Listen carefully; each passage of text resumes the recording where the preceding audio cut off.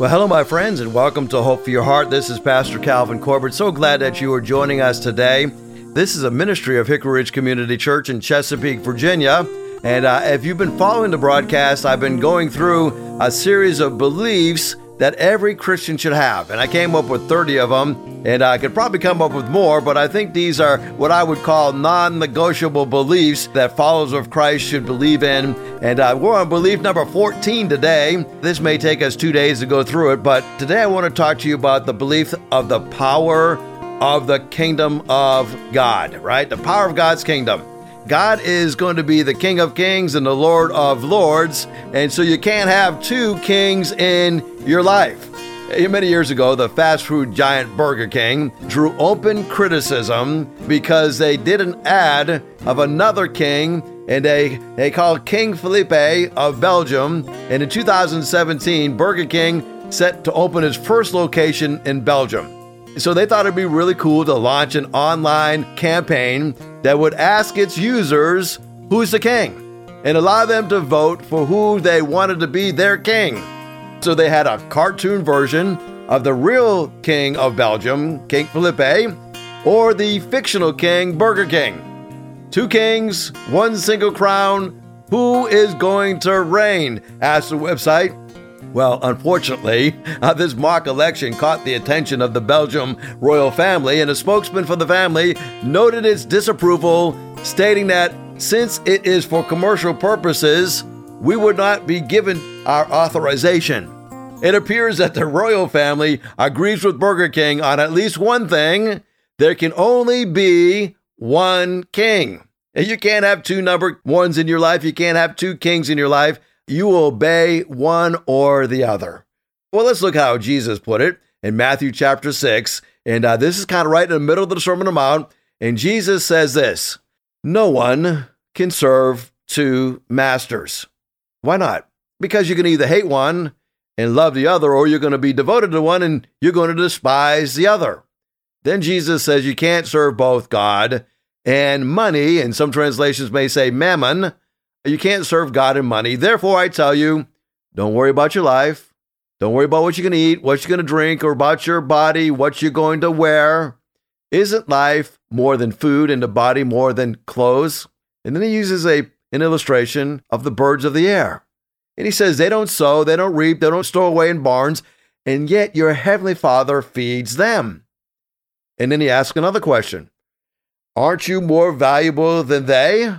Can any one of you, by worrying, add a single hour to his life? And why do you worry about clothes? See how the flowers of the field grow? They don't labor, they don't spin. Yet I tell you that not even Solomon, in all of his splendor, was dressed like one of these.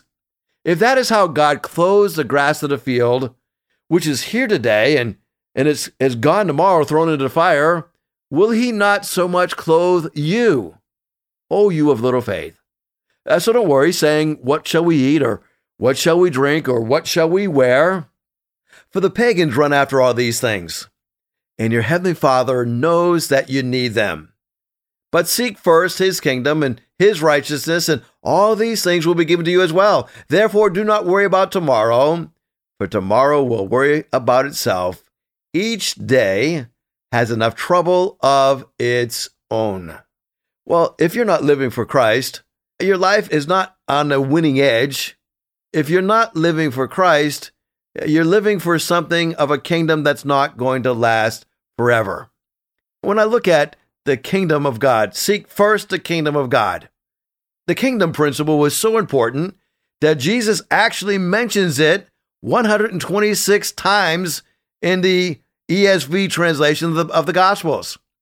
Jesus clearly wanted to get our attention and focus our gaze on the kingdom. However, the kingdom is not a place that is floating around somewhere in the heavenly realm. The kingdom of God in the Bible is simply referring to God's redemptive rule and reign. The little phrase kingdom of heaven is used interchangeably with kingdom of God. The word kingdom points directly to God's ownership or God's rulership, his action, his sovereign governance over all created things. Now, in order to understand how to seek first the kingdom of God, we must know the King. Jesus is the kingdom personified. The kingdom of God came to us through the Son of God. God's redemptive rule and reign sent King Jesus as a ransom for many. We learn in the Bible that humanity is sinful by nature and by choice, for all have sinned and fallen short of the glory of God. We were created as worshiping beings to reflect God. However, when sin entered the world and stained our souls, our worship became swayed away from the Lord who deserved it and into the hands of worldly pleasure. As Jesus states it in Matthew 6:24, no one can serve two masters. He either will hate the one and love the other, or he'll be devoted to the one and despise the other. Paul also wrote on this theme when he said in Colossians chapter 3, "So, if you have been raised with Christ, seek the things that are above, where Christ is, seated at the right hand of God. Set your mind on things that are above, not on earthly things." So what is the kingdom? Let's talk about what it is. Generally, when we think about a kingdom, we're thinking about a territory over which a king reigns. Since we understand that God is the creator of all things, the extent of his reign must be the whole of the world. Manifestly, then, the kingdom of God refers to where God reigns. And since he reigns everywhere, the kingdom of God theoretically is everywhere. When we talk about the kingdom of God, we realize it's also a place. The kingdom of God. The Sermon on the Mount that we just read part of in Matthew 5-7 refers to the kingdom of heaven. Many parables talked about the kingdom of heaven. As a matter of fact, 8 parables talk about the kingdom of heaven just in the book of Matthew. Radically different than most Christians is this alienation of every human being. We're alienated from the kingdom of God, even though we are here in that kingdom. You see, God being good is not good enough. There's something else about this kingdom. It is a place, but it's also invisible. Now, that makes it a little bit of a challenge for us to understand it, right? We think about the long-anticipated kingdom in which God will reestablish the kingdom of David in Psalm 89. Psalm 89 says that I will make first my firstborn the highest. That sounds like a physical throne, and it will be, but right now, the kingdom is invisible to us. The kingdom is not the church. The church is called the bride of Christ. The two are very much intertwined, but kingdom work is what we do. The church is who we are. Invisible work is what God does. There's something else about the kingdom of God. It's kind of a covert kingdom. We are carrying out this work, and it's not always overtly done. It's sometimes done covertly.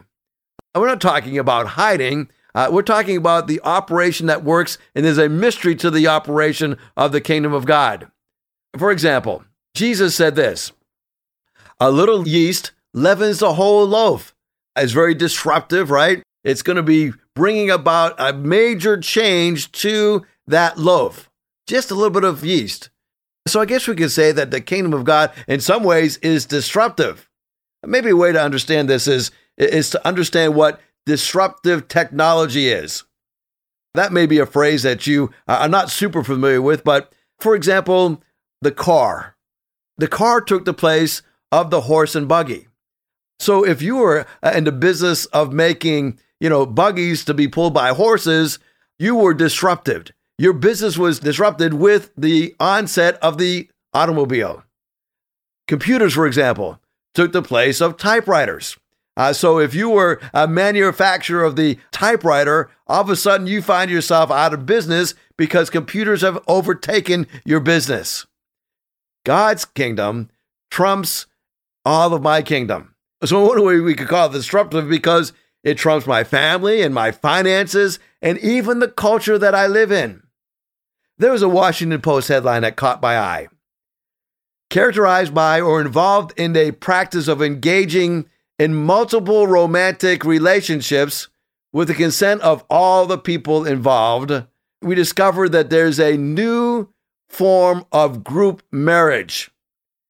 It's called polyamory. And it has its root in the free love movement of the 1960s and the 1970s. The term polyfidelity was coined around 1971, and it was coined by a hippie, and it was living in a communal living arrangement in San Francisco. And so here is what caught my eye. How polyamorous people are making commitments to multiple partners. The article tells about weddings and other commitment ceremonies involving multiple partners. At no point does the writer question the morality of such relationships. To the contrary, they quote a psychotherapist who touts the benefit of such a ceremony and alleges this: we have the right to be with our loved ones and share the resources that we would normally get to share in a monogamous context. Now, here's another headline along similar lines, okay? Why more and more couples are turning to discreet affairs. According to this writer, research has shown that the secret to a happy marriage is a discreet affair. Now, I found it very interesting that nowhere could I find any research that proves that this is true. Nonetheless, he claims that research affirms that affairs can add excitement to a marriage, sometimes help to make marriages end on a happy and a good note, help to improve communication in marriage, and help to strengthen marriage. Well, I've never seen anything like that in my life. As a matter of fact, in all the years that I've been doing marriage counseling, I never saw where an affair strengthened a marriage. Usually an affair was the beginning of a breakdown of a marriage or the falling apart of a marriage. Well, in other news, the American Academy of Pediatrics has released a book titled Euology.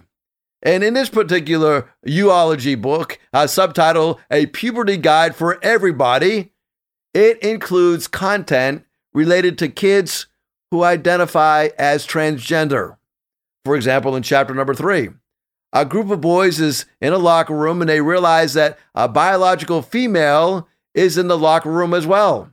They question why, and they're accosted by the girl's brother, who explains Oliver was assigned as a female by birth. That's why you may have known him in the past as Olivia, but Oliver is a boy. So that means he's transgender. He belongs in the boys' locker room as much as any of us do. Well, meanwhile, the New York Post tells us that a stay-at-home girlfriend who spends days stretching and getting Botox and getting her lashes done warned that she is totally dependent upon her boyfriend, and she's been encouraged to come up with a backup plan. But as she looks at her life, she has no other options. Now, as we look at this, where is this going? This is the allure of normalization. This is the process of which wisdom becomes conventional. We accept certain things. Now, here's the irony of this whole demise of what we're seeing taking place. When we look at the battle to keep the Bible out of real life, it used to be that the Bible was kind of the center of our lives and that we would use the Bible for matters of religion, and that's good, but we'd also use it in matters of marriage and matters of money and matters of morality and matters of sex and matters of government and matters of history. The Bible held a very firm place. We no longer see that. As a result of no longer seeing that, everyone does what is right in their own eyes. Their priority is to seek their own kingdom. And if science backs up their agenda, great. If it doesn't, that doesn't really matter either, because they are the central force of what they believe. Seeking first the kingdom of God is a whole different way of living your life. When you seek first the kingdom of God, it involves repentance. Here's how we do it. Repent, for the kingdom of God is here. That's what John says when Jesus appears on the scene. And then Jesus begins to preach and says the same thing in Matthew 4:17. Repent, for the kingdom of heaven is near. So the rule and the reason for the rule and is the ongoing, the reign of Christ. I must repent. That is, I must turn in my way of thinking. I must turn in my direction. So there's some things that we understand that are part of the kingdom of God. When I'm part of the kingdom of God, I read God's word, right? Blessed is the one who does not walk in step with the wicked or stand in the way of sinners, nor sit in the companies of mockers, but whose delight is in the law of the Lord, and he meditates on the law day and night. You see, when I repent, I agree with what God's word says. When I repent, I am turning and I'm going to maintain an awareness of my need for God. Jesus put it this way in Matthew 5:3. He said, "Blessed are the poor in spirit, for theirs is the kingdom of heaven." When I repent, I also examine where my treasures are stored. Jesus said, "Where your treasure is, there your heart will be also." I was telling a class of new members to our church just this last weekend. I said, "I can tell you where your heart is if I could take a peek at your bank statement. As I look at your bank statement, I would know where your heart is." And I said, if you look at my bank statement, you're going to find that I love Chick-fil-A. You're going to love that I love fast food restaurants, right? And that's where I go. And it's not just because of me. I have a son that eats Chick-fil-A and he loves spicy chicken sandwiches, okay? So if you follow the treasures, you will discover where your heart is. You also discover, if you look at my bank statement, that I really love my church. I love my church because I give generously to my church. I love the people of God. I love the church of God. And so where your treasure is, there your heart will be also. When a person repents, they also are ones who are being led by the Spirit.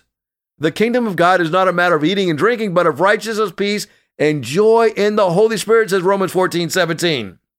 Those who have repented receive the kingdom as a child. Luke 18:16. Jesus said, let those little children come to me. Why? Don't hinder them. Why? Because the kingdom of God belongs to the such of these. So I received this kingdom through childlike faith. Those who have received the kingdom of God through repentance have a heart that is filled with understanding and with strength. Jesus put it like this in Mark chapter 12. He says, we're to love him with all of our heart, with all of our understanding, with all of our strength, and to love your neighbor as you love yourself. This is more important than burnt offerings, more important than sacrifices. When Jesus saw that they had answered wisely, he said, "You are not far from the kingdom of God." And from then on, nobody dared to ask him any more questions. As you think about the kingdom of God, it's loving the Lord with all of your heart, all of your comprehension, all of your strength, all of your understanding, and then loving your neighbor as you love yourself. That is the second part of it. Love your neighbor as yourself. This is a commandment, and there's no greater one than this. Well, what happens when I seek the kingdom of God and his righteousness? Well, Jesus answers that question. He says, all these things will be given to you as well. In other words, all these things that I worry about. What are you worried about today? Are you worried about how you're going to pay your mortgage and how you're going to pay to put gas in your car? Or are you worried about what's going to happen to your children? Are you worried about terrorism? Or are you worried about not being safe? Seek first the kingdom of God and his righteousness. All these things that you worry about will be given to you as well. Jesus continues on, and maybe this during this broadcast, you're worrying about forgiveness. Jesus said, forgive and you will receive forgiveness. Give and it will be given to you. A good measure, pressed down, shaken together, running over, will be poured out onto your lap. For with the measure you use it will be measured back to you. Maybe you're having a hard time forgiving somebody right now.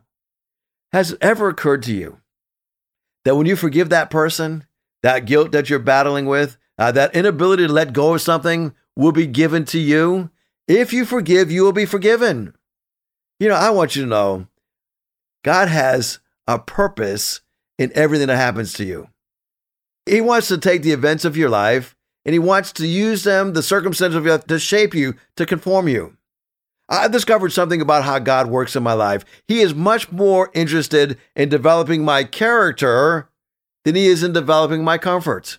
He is willing to have me be a little bit uncomfortable in order that I may become more like him. That's the kingdom of God principle. Living for Christ. Today, as you listen to this broadcast, I want you to live with Christ as King in all areas of your life.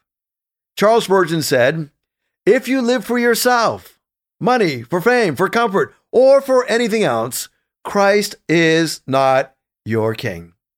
You see, when I'm living in the kingdom of God, I'm a giver. My treasure is going toward giving to bless others. I'm also a forgiver. I'm able to forgive the unforgivable in my life. I'm not going to say that it's easy, but when I've received great forgiveness, I am able to forgive others greatly. And then I'm a receiver. I receive the kingdom of God. I'm no longer living below the circumstances of my life. I am above the circumstances of my life. Greater is he that is in us than he that is in the world. I'm so happy that I don't have to be a victim of what happens to me. I am a victor because Christ lives within me. For many years, I battled this whole concept of the kingdom of God because I thought I was large and in charge. I thought if it was going to be because of me. I realized that as I surrender to the kingdom of God, as I surrender to the will of God in my life, he changes my desires. He changes my life from all aspects. I was listening to a pastor give a podcast sermon not too long ago, and he was talking about when he was a teenager, and he was talking about the fact that when he was a teenager, he had some friends that came up to him in high school and says, I don't want to be a Christian because I look at you and you have no fun and you can't do the things that we do. This pastor, who was not a pastor at that time, just a teenager at that time, wisely responded. He says, I can be like you anytime I want. I can smoke as much weed as I want to smoke. I can snort as much cocaine as I want to snort. I can sleep with any girl that I want to sleep with. I can do anything that I want to do. He says, but the difference between me and you is that God has changed my desires. I no longer want to do those things. I am changed. I'm a different person. My desires have changed. That's what happens when you become part of the kingdom of God. He doesn't take things from you. He changes your desires. You no longer want to do the things that you used to do. You seek first the kingdom of God and his righteousness, and all these other things that you worry about are given to you as well. Well, I want you to know living the kingdom life is a life of hope. It's an adventure, right?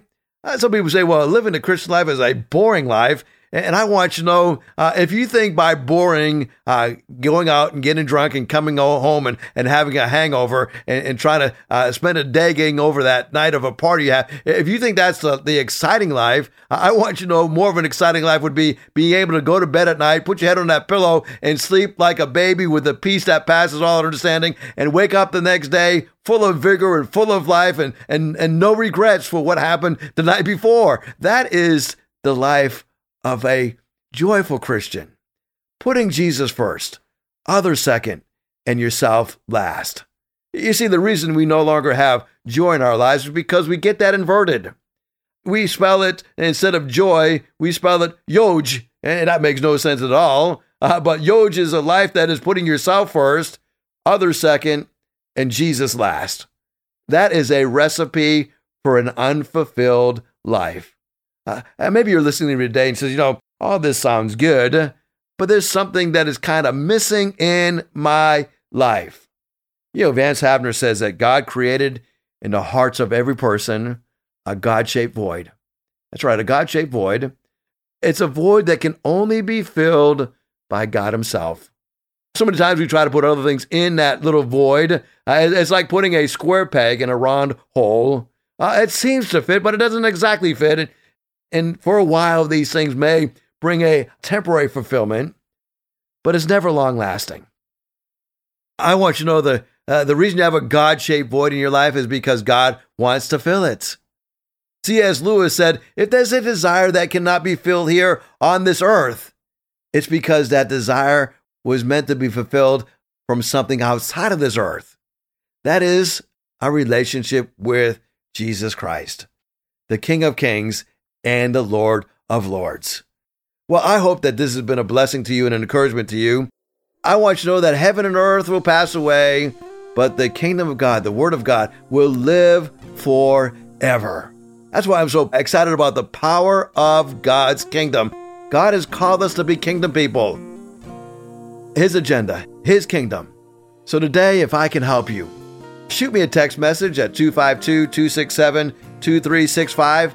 252-267-2365. I'll pray for you, and I'll pray with you. I'll add you to our prayer list, and there's something that we can pray for you as a church. And I want to thank you for listening today. And I want you to know that God wants you to live a life that advances his kingdom, and then you will experience the joy of the Lord. The joy of the Lord is our strength. That's what gets us through the trials of our lives. That's what gets us through the setbacks in our lives, realizing that He is in control. Well, thank you so much for listening to the broadcast today. I appreciate you tuning in today, and I want you to know that if nobody has told you that they love you today, I want you to know that I love you and the Lord loves you, and God's got a wonderful plan for your life. I look forward to talking with you tomorrow. God bless you, and thank you for listening. If you'd like to hear this broadcast again, you can have a free download at buzzsprout.com/1890557, or you can listen on Amazon, Spotify, Google Podcast, and Apple Podcast. Hickory Ridge Community Church is located at 3320 Battlefield Boulevard South in Chesapeake, Virginia. Sunday service times are 9 a.m. and 10:30 a.m. We'd love for you to join us. For more information, go to hrcc7.org. And remember, no matter what you're going through, in Jesus Christ there is always hope for your heart.